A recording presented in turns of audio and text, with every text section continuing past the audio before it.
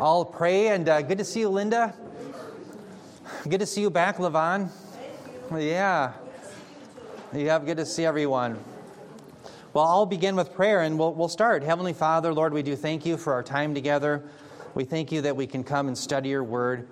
We thank you, Lord, for the blessings and grace you give us. We pray that as we look into the scriptures that you would give us wisdom. I also pray, Lord, that this message would be heard by the young people who need to hear these things, and they need to live lives that are pleasing to you by not turning to the criminal element. We pray these things in Jesus' name. Amen. Well, now, dear ones, remember, we are in the book of Proverbs here today. And remember, we're in this section where you have fatherly wisdom being given by Solomon to his children, to particularly his sons, so that they would not turn after evildoers. And one of the main applications has been, if you will live a life of wisdom, live a godly life, meaning you live a life that's pleasing to God, abiding by his revealed moral will, you can sleep easy at night, putting your head on the pillow with a clear conscience. And so that's where we left off here in Proverbs 3:24 through 26, where Solomon had written, he said, "When you lie down, you will not be afraid. When you lie down, your sleep will be sweet. Do not be afraid of sudden fear, nor of the onslaught of the wicked when it comes. For the Lord will be your confidence and will keep your foot from being caught." And so what we talked about is that one of the unique things of being a believer, I'll pull up my pointer here, is that when we lie down, we don't have to be afraid. We can have a clear conscience. Those who do evil, their conscience is not always clear. Now, that doesn't mean, as I talked about last time in Proverbs, you don't have some unbelievers who have what's called a seared conscience. You read about a seared conscience in 1 Timothy 4:2. The term for seared is actually the term in Greek that we get our term in English for cauterized. So to have a conscience that is seared means it's cauterized against what it should normally do. It doesn't function correctly. So remember, when we talk about the conscience within a human being, the syndesis in the Greek, the conscience has to be informed by something outside of itself. So the conscience itself is not infallible. It's like that inner referee that we all have determining what is good and what is evil. For the unregenerate who live in their unregeneracy and their conscience is informed by pagan doctrine rather than by the Scriptures, their conscience is often seared. The term is actually cauterizo. It's cauterized. And so it doesn't function correctly. So why am I saying that? What I'm saying is that don't think that a conscience of the unregenerate can't be fooled. It can. But what Solomon is getting at is that those who have faith, those who live godly lives, can genuinely have a clear conscience as we lay down at night. Why? Because we know that we are not doing evil before the Lord. And so we can have this confidence before God. And that's why he says, notice in verse 26, "For the Lord will be your confidence and will keep your foot from being caught." The foot from being caught there, that's the idea of the snare. And remember, the unregenerate, particularly the young man this is being addressed to, they are prone to going after evildoers, following their ways, getting their money not through working a job, but through robbing and stealing. Well, remember in the book of Proverbs, it says that their foot will be caught in a snare. The very activities that they do to get their financial gain, which is to rob people made in the image of God, will lead them to being caught in a snare. That's the idea. And so we don't have to worry about that. Why? Because we're living godly lives. Yes, Brian. So that's where we left off last time. When the unbeliever has their conscience seared, yes, it gets to the point where they believe what they're doing is righteous. Yes, yeah. Amen. Amen. In fact, let's turn to that just to see this idea of the seared conscience. Turn your Bible to 1 Timothy 4:2 through 3. We'll look at that. And I know I taught that book not too long ago, but let's remind ourselves what it means to have a seared conscience. 1 Timothy chapter 4, verses 2 through 3. 1 Timothy 4, 2 through 3. Notice it says, by means of the hypocrisy of liars, seared in their own conscience as with a branding iron. Notice verse 3, it says, men who forbid marriage and advocate abstaining from foods which God has created to be gratefully shared in by those who believe and know the truth. Isn't it interesting? Those who have a seared conscience are those who are very strict in their quote-unquote religious observance. They forbid marriage, and they won't allow certain foods to be eaten. So ironically, a lot of Christians would look at people like this and they say, wow, they're really pious. Paul doesn't think it's pious at all. He thinks it's because they have a seared conscience, a conscience that isn't informed by the Scriptures, but rather the doctrines of demons. And so what's interesting is notice these men were forbidding marriage. Well, who does that in a formal religious sense? Well, the Roman Catholic Church does. They forbid marriage for a whole group of men that they don't know whether they have the gift of celibacy, as it were. Remember, Jesus says it's only for those that it's been given.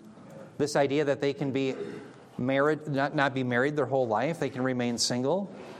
Well, the Roman Catholic Church presumes that on a whole group of men, they forbid their marriage. Think about abstaining from food which God has created and gratefully shared in by those who know the truth. Jesus in Mark 7:19 declared all foods clean. So if someone is claiming to follow the Messiah, and the Messiah has declared all foods clean, well, then you can't tell someone you can't eat that because that food isn't clean. Are you with me? I hate to point out the obvious, but that's the issue. So I know of several people in my own life where they began with Christ, and now all of a sudden when I'm in their presence, I'll have them at our cabin even, we have to be careful what kind of toppings we put on the pizza. Why? Because they want to go back and observe certain foods. Now, is that something that is to be commended? No. It's having a conscience that doesn't function correctly.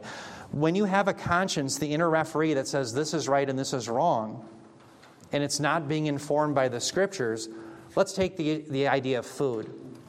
Jesus declares all foods clean under the new covenant, Mark 7:19.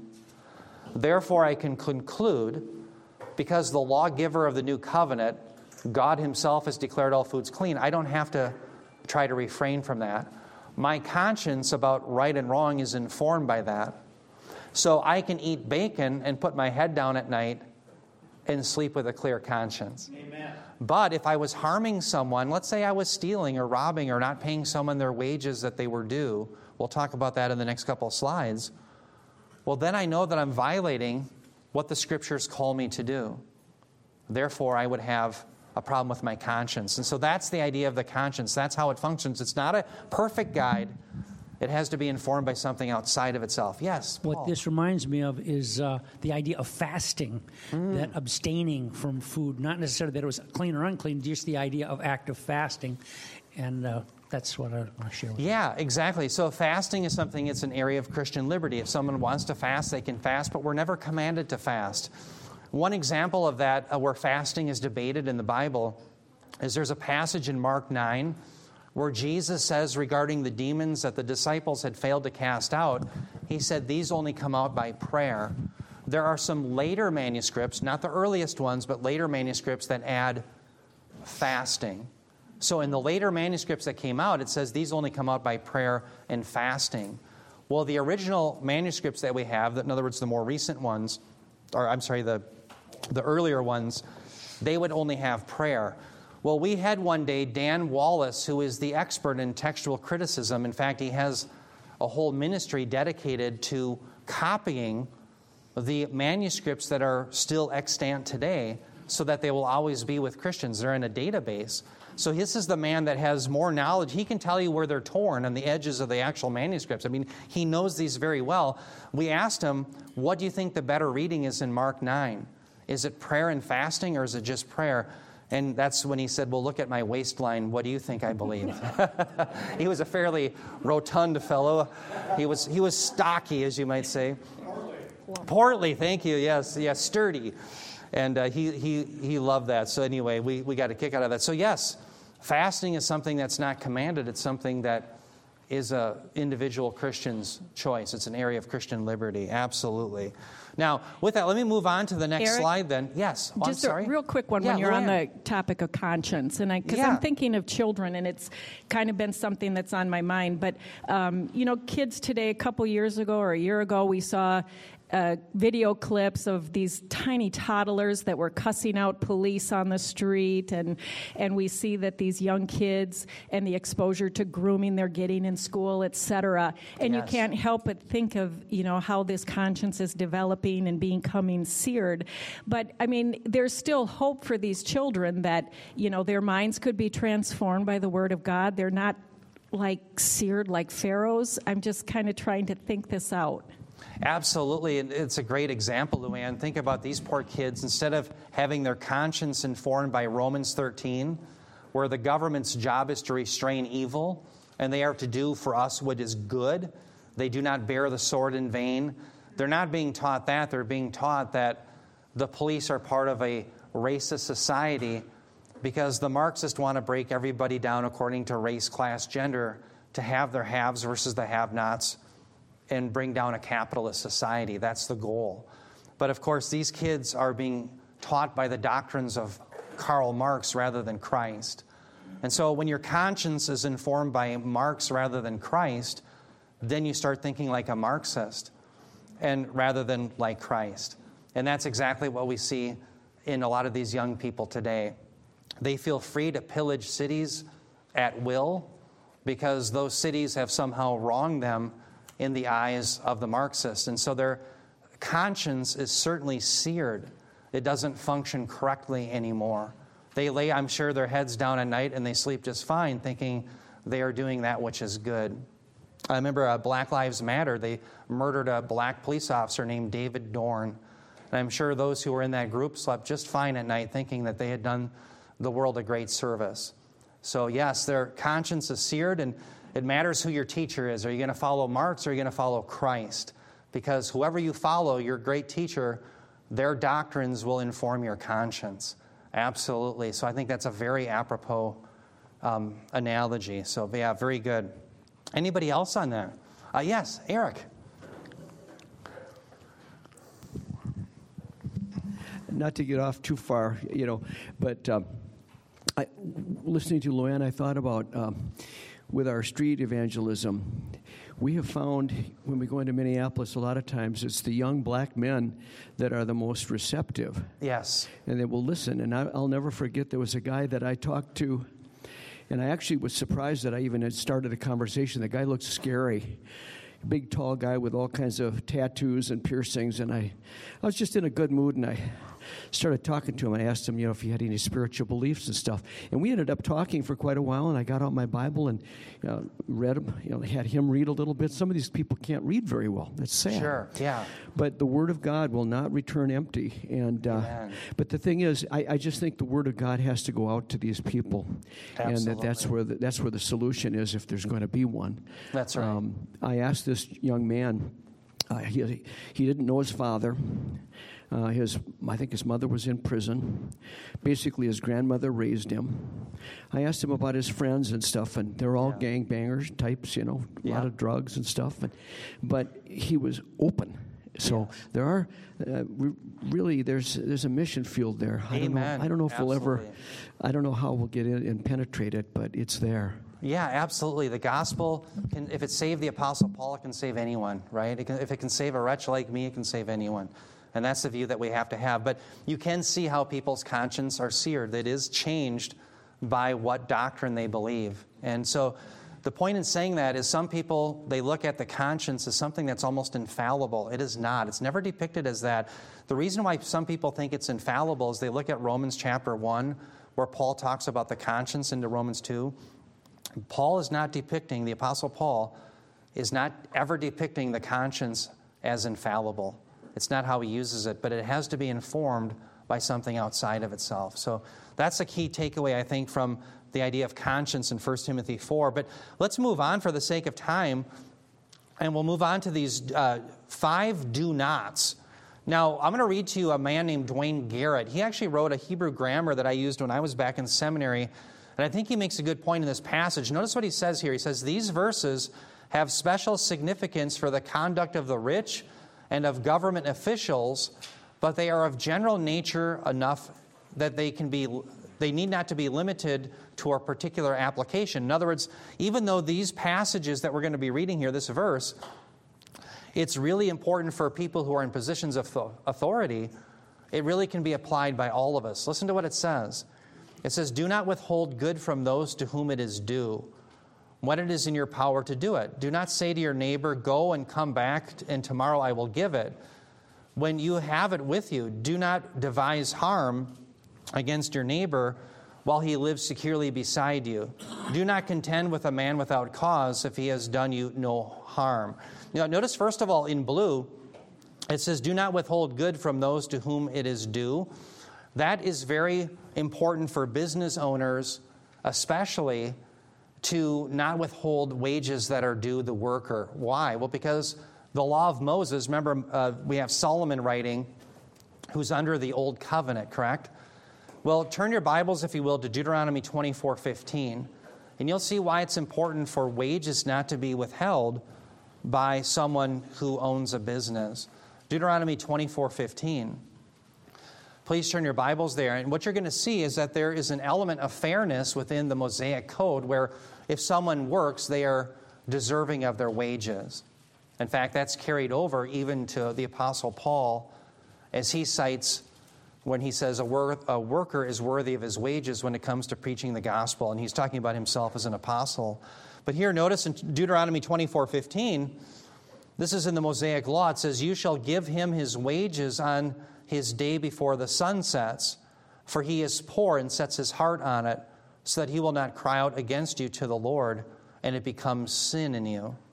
So notice, it's incumbent upon those who owned businesses to make sure that the men who are working for them, or women, remember this is back in the day where work was primarily done by men, that they would be paid, so that the Lord would not become angry if they couldn't afford their bills or to eat. That was the idea. And so that's the idea, I think, here, that we, if we are a business owners, are not to withhold the good to those whom it is due. Notice the phrase, it is due.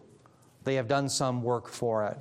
But notice he also says, when it is in your power to do it, but he also says, do not say to your neighbor, go and come back tomorrow, I will give it, when you actually have what they're asking. That's the idea of being generous. The Scriptures constantly call believers to be generous. If I have something because the Lord owns it all, I'm willing to give it to someone else. You can use it. Why? Well, because the Lord has given it to me, I will give it to you. That's the idea. Now, notice in verse 29, here's the opposite idea. Do not devise harm against your neighbor. In other words, do good, don't withhold good, and don't do harm. The term devise there, karash, means to plot.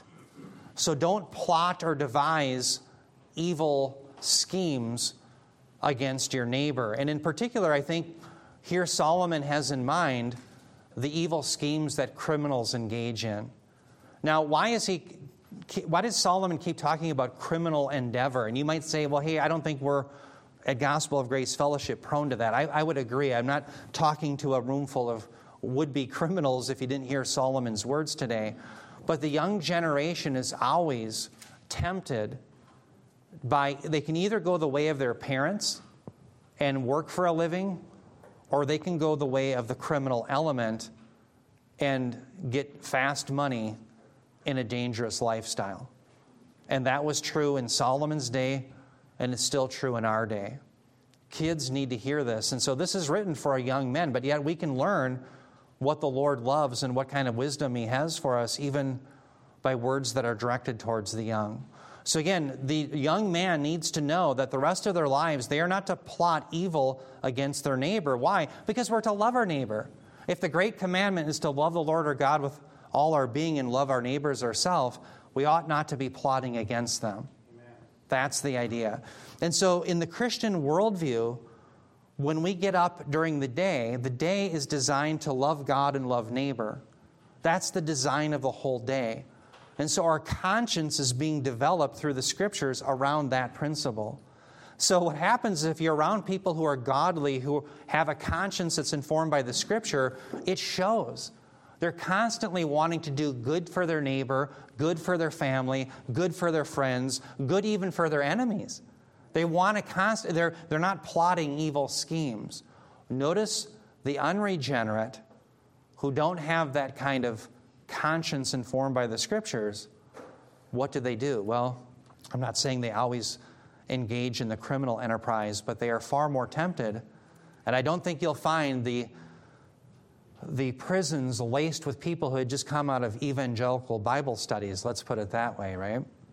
So that's who the unregenerate are. They are those who end up falling after the ways of the evil one in the world. Notice in verse 29 into 30 that in verse 29 we're not to devise harm or plot evil schemes against the neighbor. Then in verse 30 he says, do not contend with a man without a cause if he has done you no harm.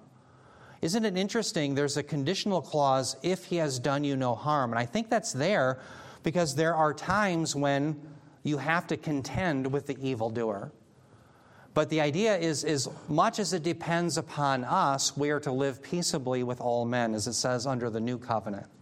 That's the idea here. Sometimes you can't help but to have to contend with the evildoer. If the evildoer comes in and shoots up a restaurant, sorry, I'm going to have to contend with that. Are you with me? No. And so the point is, let me give you an illustration from my son's life. He goes to a public school some years ago. He's no longer there. But many years ago, he kept getting kicked in the shin while he was in line waiting for lunch. Well, he ended up socking the kid who did that, and he had to write a note saying, I will not fight back. Well, to me, the key issue was back. He was only 6 years old at the time, and I told the principal, I said, I don't think my son is a trained lawyer, so when you had him write this slip, the operative term for me was back. Because when he said, I will not fight back, what that meant is he was first attacked. And I said to the principal, I said, what matters is who started it. And he says, well, I don't think that that's important at all. I said, if you were viciously attacked in the parking lot as you go out to your car, all the police are concerned with is who started the attack. So if that's good enough for the adult, it's good enough for the child. The reason why Poland was moral and the Nazis were immoral is the Nazis started it. At the end of the day, who starts the fight is the aggressor and the one who is doing that which is immoral. That's what we find in the Scriptures over and over. And so you never see, for example, remember in Matthew chapter 5, Sermon on the Mount, when he says, turn the other cheek? Remember, I said that is not about assault, but insult. Why? Because the cheek that is being struck that Jesus is referring to, the implication, it's been struck by a backhand of the right hand, the hand of striking. Well, if you're being struck by the backhand, the implication is it's an insult, not an assault. That's the issue. And so the Bible doesn't prohibit people from protecting the innocent made in the image of God, but it does say that we ought not to be the people who stir trouble up. We ought to be those who are decent and loving and long-suffering with people, that we don't contend with someone without cause, if he has done us no harm. And so that's some of the wisdom that I think we should take from Solomon, is that, yes, we are the ones who are never the instigators, and who starts it matters. Yes, Rich? Is that not indicative to the culture in which we live, where the government says you can't defend yourself? Exactly. That you can have perpetrators that can come and run roughshod right over you and take whatever they want, and you can't do a darn thing about it. Right. That is not a biblical notion. And one of the sad things is I think these social justice teachers have co-opted the turn the other cheek passage.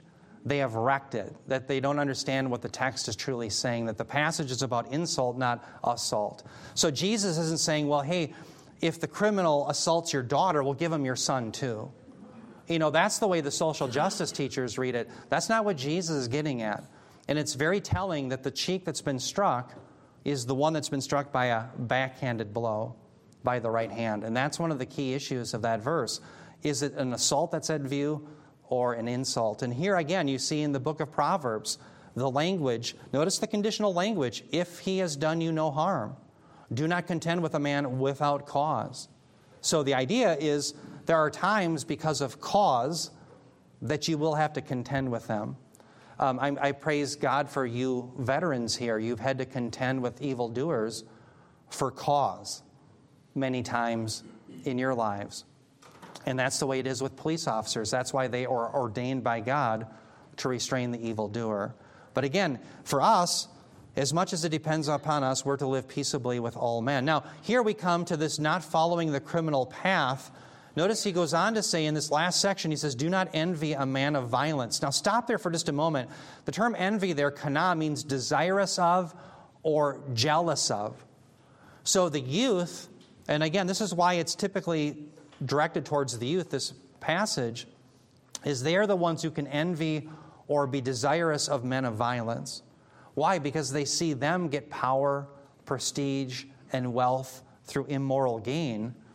The idea for us is we as followers of Christ, in this case in the book of Proverbs, those who follow Yahweh are never to be that way. Do not envy a man of violence, and do not choose any of his ways. For the devious are an abomination to the Lord, but he is intimate with the upright. The curse of the Lord is on the house of the wicked, but he blesses the dwelling of the righteous. Verse 34, he says, though he scoffs at the scoffers, yet he gives grace to the afflicted. The wise will inherit honor, but fools display dishonor. Notice here in verse 32, he says, for the devious, the term devious there, lutz in Hebrew, means those who plot evil things. These are the plotters in life. These are the criminals who say, I'm going to hurt so-and-so to get such and such. I'm going to do this evil plot. They are the criminal element. And so they are the ones who are plotting that which is an abomination to the Lord. That's the implication here. But he who is intimate, it says he is intimate with the upright. What does it mean to be intimate with the upright? The term intimate there is soth in Hebrew, and what it literally means is that God has a secret, intimate relationship with the believer. Now you might say, well, what in the world do you mean by secret? Well, turn your Bibles. I'll show you how it's used elsewhere. Turn your Bibles to Psalm 64:2, because I want to talk about this idea of secret and show you how it should be understood and then not understood. Psalm 64:2.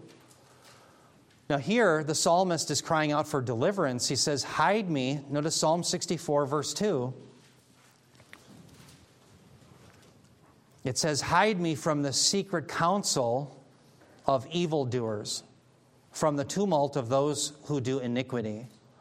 So notice that term for secret counsel, that's the same term, soth, for intimate. So here, the Lord is actually intimate. He has a secret counsel with the upright. The idea there is not that we have a secret relationship with God in the sense that He reveals mysteries directly to us as if we are prophets, or somehow we become diviners who try to know the secret things that God has not revealed. Remember Deuteronomy 29:29. It says that the things that the Lord has revealed belong to us and our children forever, but what the Lord has not revealed, He alone knows, right? That's not for anyone else. That's just for the Lord. It's for the Lord alone.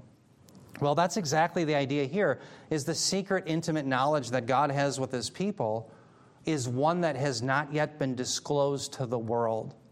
So if you go out into the world and you wake up today, you will not know by looking at people as they're walking about who has a relationship with the Lord and who does not. That will be disclosed when the King of Kings comes. That's why, as Bob taught us in 1 Corinthians 4, we are to not make judgments before the time. Because when the Lord comes, He reveals the motives of men's hearts. He reveals the secret things. So the point is, right now, there is a whole kingdom of people that is the citizenry of the coming kingdom that's being built, and you don't know who they are and who they are not. You can't always tell. But that's the idea here, is those who do devious things or plotting evil, they're abomination to the Lord. But those who trust in the Lord, they have this secret, intimate relationship with Him that has not yet been disclosed to the world. When Jesus Christ returns, then it will be disclosed. It'll be proven to all who belongs to the Lord and who does not. Now, notice here in verse 34, it says, regarding the Lord, it says, He scoffs at the scoffers, yet He gives grace to the afflicted. The scoffer there is the leets. And the last thing you want to be is a leets. You don't want to be a scoffer. The scoffer is the one who scoffs at the promises of God. They don't believe in the Word of God. They scoff at what God has written. And what the text here is saying is that the Lord scoffs at them. Let me show you how important it is not to be a scoffer. Turn your Bibles to Isaiah 28:22. Isaiah 28:22. And again, the leets, the scoffer is the person who scoffs, mocks, ridicules the promises that we see in the Scriptures given to us by God. So what's the connection between that and the criminal element as you're turning to Isaiah 28:22? Well, the connection is if you scoff at the promises, you don't live for the coming kingdom, you try to get all you can here and now.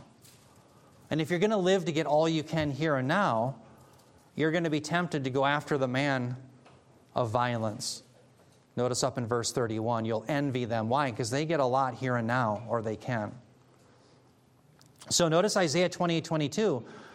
Notice Isaiah says, "And now do not carry on as scoffers, or your fetters will be made stronger. For I have heard from the Lord God of hosts of decisive destruction on all the earth."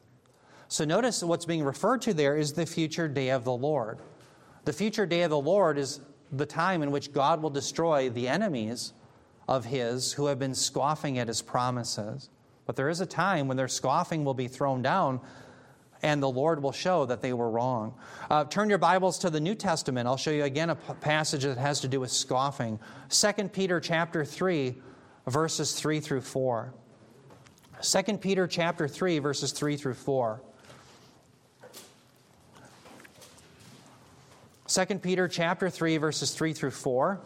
By the way, as we read this passage, the enemies of Peter that he and the apostles were facing down in Asia Minor, they were the false teachers claiming that the apostles had the wrong interpretation of the Old Testament. Their claim was Jesus was not going to return to earth. Therefore, you can live any way you want. So Peter is having to prove then that indeed they had the correct interpretation. So here he's talking about these scoffers. He says, "Know this first of all, that in the last days mockers will come with their mocking, following after their own lust and saying, 'Where is the promise of His coming?' For ever since the fathers fell asleep, all continues just as it was from the beginning of creation." So the mockers in Peter's day were the same as they were in Solomon's day. That's what I want you to see, is that whether it's under the Old Covenant or the New Covenant, the scoffers are those who mock the promises of God. They'll say to you as Christians, "Well, you believe that Jesus is coming? It's been 2,000 years. Do you know Peter handles that very objection? He says 1,000 years is like a day to the Lord. You know, that's what he says. So the point is, these things will come, these promises. And so we can't follow and emulate those who don't believe it. That's the point here. Now, notice in verse 35, we have antithetical parallelism. So that's, remember, synonymous parallelism is where you have a passage say the same thing in Hebrew poetry, but here it says two different things. The wise will inherit honor, but fools display dishonor. So those who are not the mockers of God's promises, they are going to inherit honor. Why? Because they'll inherit a kingdom. Now again, I think Solomon is focusing more on the here and now, but it does blend into eternity. But the fool, what do they they display dishonor. And I think here you have an inclusio. Notice this whole section ends with dishonor. Let me back all the way up so you see this. When you get to verse 13, you have the blessed. Blessed is the man who finds wisdom and the man who gains understanding.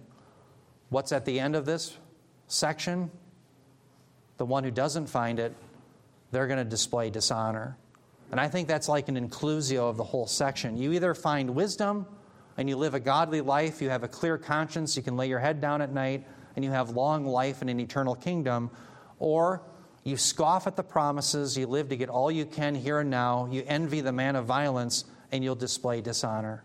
That's really the inclusio of this entire section. Yes? Would a mocker also be classified as a guy or a woman, anybody, that says, oh, just red letters, or just, they poke holes in God's word any way they can, and just question things in God's word? Absolutely. There's somebody that I know that right now is attacking the Apostle Paul that I've known for many years, and they don't believe in the Apostle Paul. They don't think that he speaks for God. I think that's a form of mocking. Jesus selects the Apostle Paul on the road to Damascus through a resurrection theophany where Jesus himself displays his glory to him and calls him objectively to be an apostle, and yet this person scoffs and says, I don't think I'm going to listen to Paul.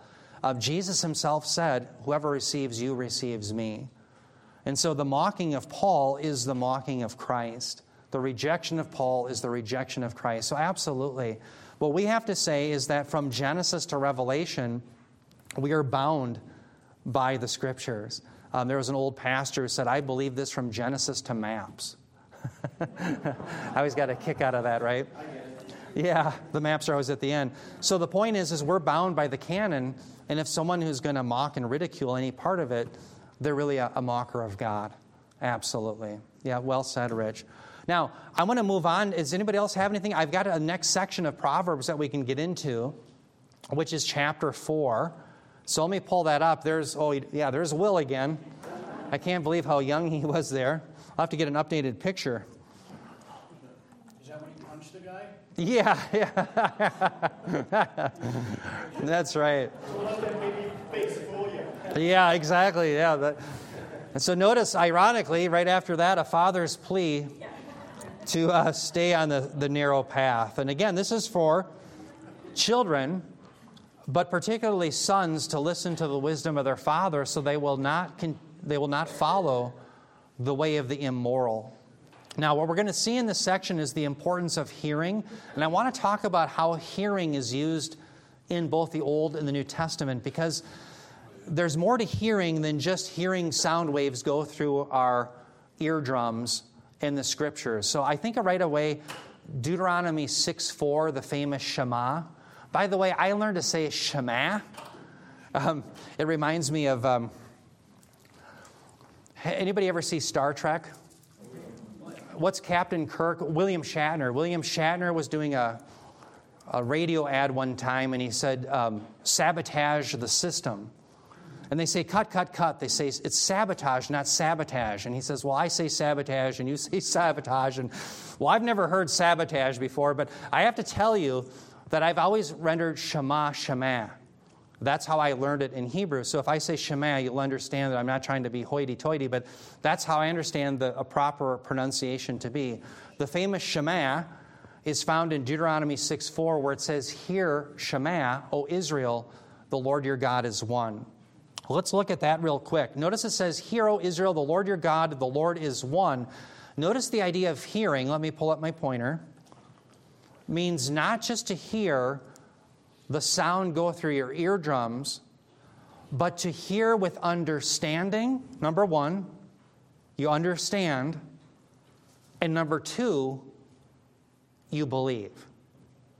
Those two are always associated with these calls to hear in the Old Testament. And so you are to understand and you are to believe in the uniqueness and the unity of God. That's the idea. And so notice it says, hear, O Israel, the Lord is our God. Remember, this is Yahweh, all caps, the Lord is one. What made Yahweh unique in all of history is that he took a people and demonstrated his great power and saving prowess through the Exodus event. In fact, turn your Bibles to Exodus 15:11. I want you to see how the Exodus event showed that the Lord alone was God. That whether it was Marduk or Molech or Baal or Asherah or whatever false gods the pagans had, their gods weren't gods at all. They're uniquely as one God, that's Yahweh. So turn your Bibles to Exodus 15:11. Yes, Paul. You were saying that to our behavior comes from our doctrine. Yes. And I would suggest that to hear something is very close to understanding, to doing. So to hear it is to believe it, is to do it. Amen. Amen. Exactly right. So you're talking about the book of James that we looked at last week, where we're not just to be hearers of the word, but doers. Absolutely. And so that would carry the idea even further as to what saving faith looks like. But in the idea of hearing, the implication is the first step of faith, as it were, that you understand and that you believe. And then implied, of course, is that if you really believe, you act on it. So yes, the hearing will eventually lead to the doing, right? But the hearing is focused on understanding and believing. So notice here in Exodus 15:11, this is the great song of Moses. Notice the question, who is like you among the gods, O Yahweh?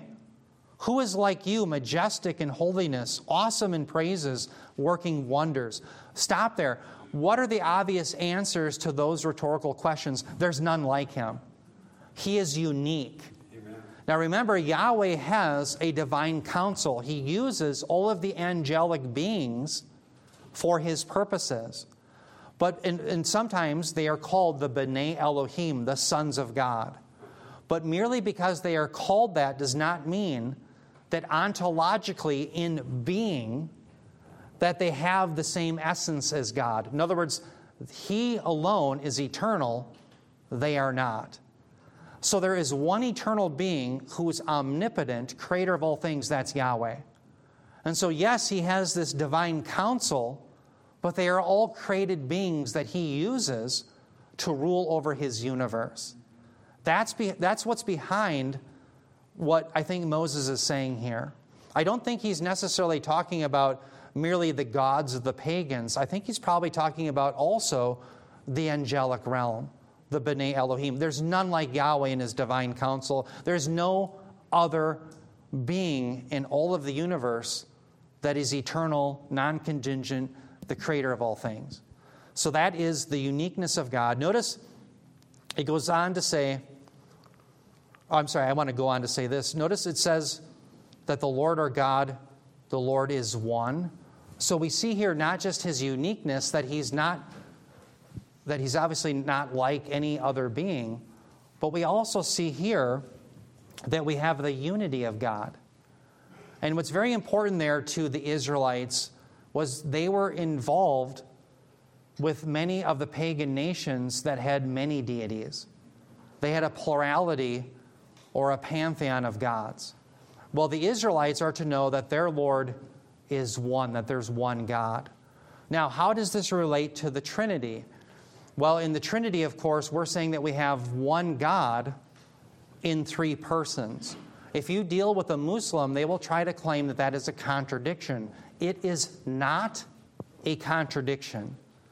The law of non-contradiction says if A, then not non-A, at the same time and in the same relationship. Well, notice when we are saying that we have one God in three persons, we are not saying that we have one God and three gods at the same time in the same relationship. We are saying that we have one God revealed in three persons. Just as we have in the United States, I like the analogy that we have one government in three branches: the executive, the legislative, and the judicial. So would someone say, hey, Eric, you have one government, yet you have three branches, so you really have one government and three governments at the same time in the same relationship? No. Think about an egg. You have one egg, it has the shell, it has the yolk, and it has the white. Do you have one egg and three eggs at the same time? No, you got one egg. You got one government, and you got one God. Don't put all your eggs in one basket. There you go. Thank you. That's very good. Good wisdom. That's very good. Yes, don't put all your eggs in one basket. So that's the point. It's not a contradiction. What the Lord was revealing here is that there's only one God. So what's the point of this? You are to hear, to understand, and to believe that there's none like Yahweh and that the God that you serve is one. It's not the plurality or the pantheon of the gods of your neighbors. Okay? Listen to this Peter Craigie. I like when he said here, he's a scholar of the Old Testament. He said, quote, when he spoke, there was no other to contradict. That is, when God spoke. When he promised, there was no other to revoke the promise. When he warned, there was no other to provide refuge from that warning.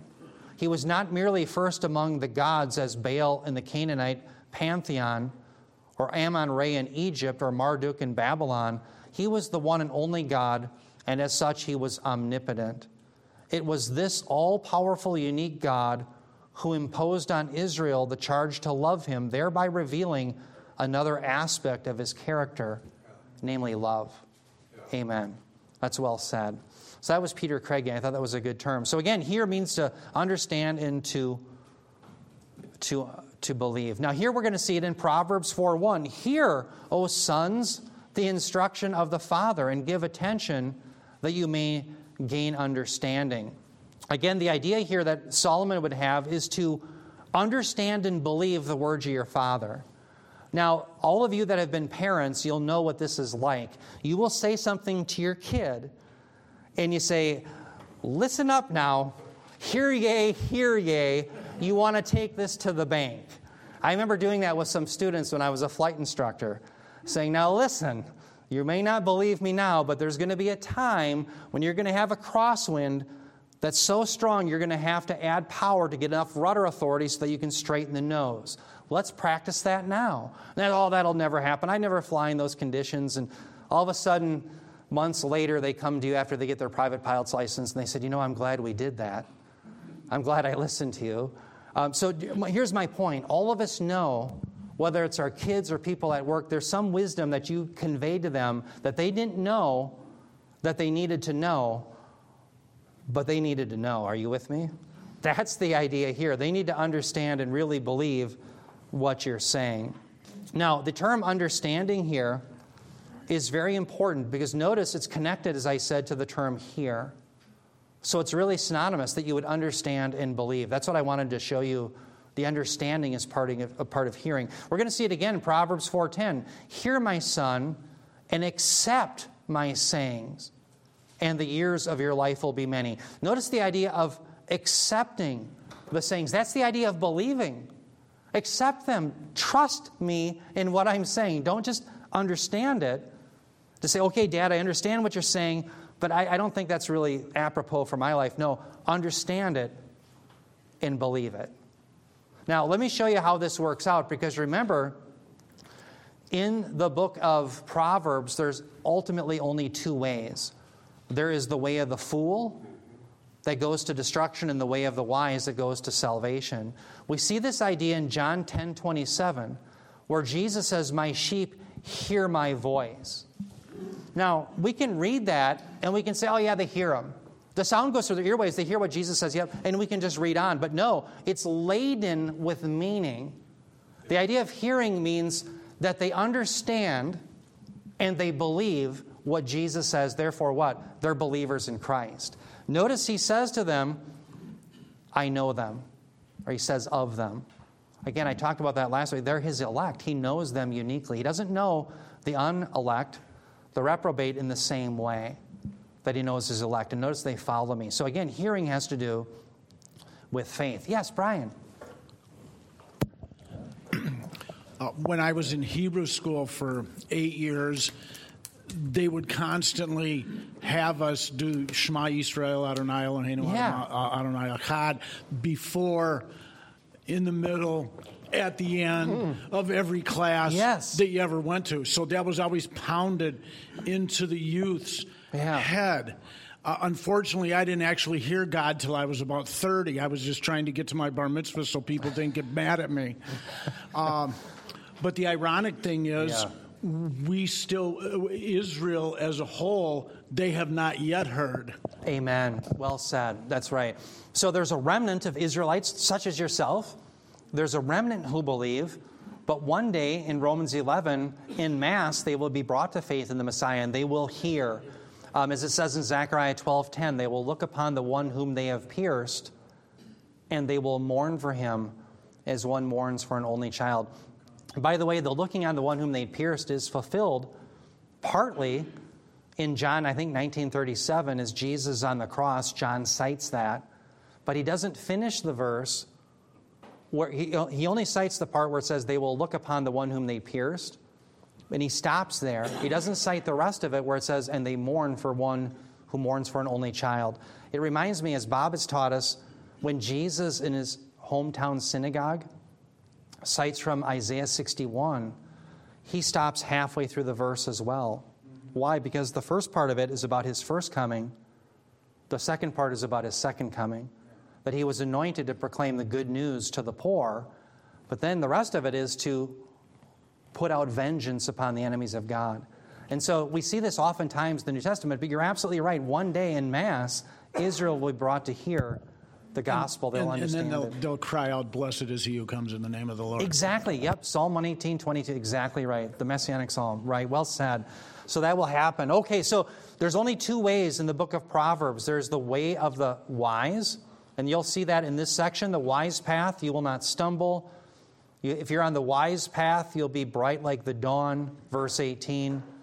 Proverbs 4:25 through 27. If you're on the wise path, you won't turn to the left or right from it. You won't deviate from the path of salvation. But if you're on the fool's path, notice the only other way. If you're on the fool's path, you're on the path of evil and wickedness. If you're on the fool's path, according to verse 17, those that are on it drink wine of violence.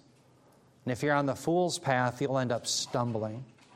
So if you're on the path to salvation, you live according to the Word of God because you believe, you hear, you understand, and you believe. You'll be on a path in which you won't stumble. But if you won't listen, you won't hear, you won't understand and believe, you'll stumble. Now, why am I sharing that? I'm going to get into that in the section we're in Proverbs chapter 4. But I want you to understand this proverb that has been so often misunderstood. It relates to the only being two ways. So notice what Proverbs 22:6 says. It says, "Train up a child in the way he should go. Even when he is old, he will not depart from it." Now, I've heard this time and time again as an evangelical going to other churches before I come to this church. And the way it was always understood was that if we will train up a child in his natural bent, or her, they will never depart it. They will find kind of their vocation, and they'll live a successful life. But I think that that's a misreading of this passage. What's interesting is the Hebrew actually says literally, train up a child in his way. It's actually a third-person pronominal suffix. So the best rendering of what you see in red there is it's literally in his way. So train up a child in his way, and even when he is old, he will not depart from it. Remember, in the book of Proverbs, there's only how many ways? Two. The way of the fool and the way of the wise. The wise are the elderly. The wise are those who know the Scriptures, those who understand God's Word. But the way of the fool is the way of the childish. So what this text is saying is not, hey, train up a child in their natural bent and they're going to be successful all the days of their life. What the text is telling you is if you train up a child in their natural way, literally in his way, the way of the fool, they're never going to leave it. They're going to go down the path of destruction. That's what the text is actually telling you. Why? Because the natural default position of every human being is to be born a dead sinner in Adam. That's the default position. Everyone is on the wide path to destruction. They're on the path that leads to the wrath of God. And so the wisdom that Solomon is giving us here is very profound. You have to break them off of that path, the young one, by what? By the Word of God. Now again, that's something only God can do.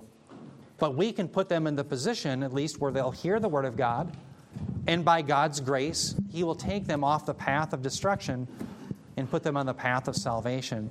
But it's important that we realize to train up a child in His way is not, as the typical evangelical slogan, it's not a good thing. We want to break them out of that. That's how we're to understand it. And that ties in to the two different ways. So, I'm sorry, Susie, yes, back there. So just to recap, so many of us have been taught that that was a promise, but it is a warning. It's a that warning. When we train them in their way, and we know the way of a child, and they just want to go play in the street and eat dirt and, sometimes. Right. But or get body parts lopped off. So let's not listen to the child, because we're guaranteed if we let him in his way, he'll stick with that. Yeah, well said. Exactly right.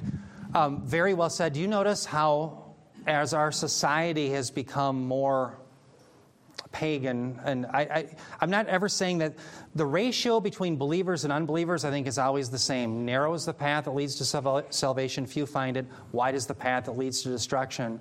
But there is an ethos in our nation that has changed, and as that ethos becomes more Marxist in its thinking, childlike thinking is elevated. Think about it. Who is it that wants to elevate so that the youngest can vote?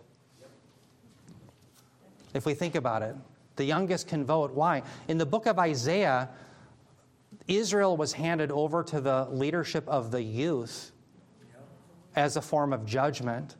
Who is it that elevates Greta Thunberg? The youth. The way of the child.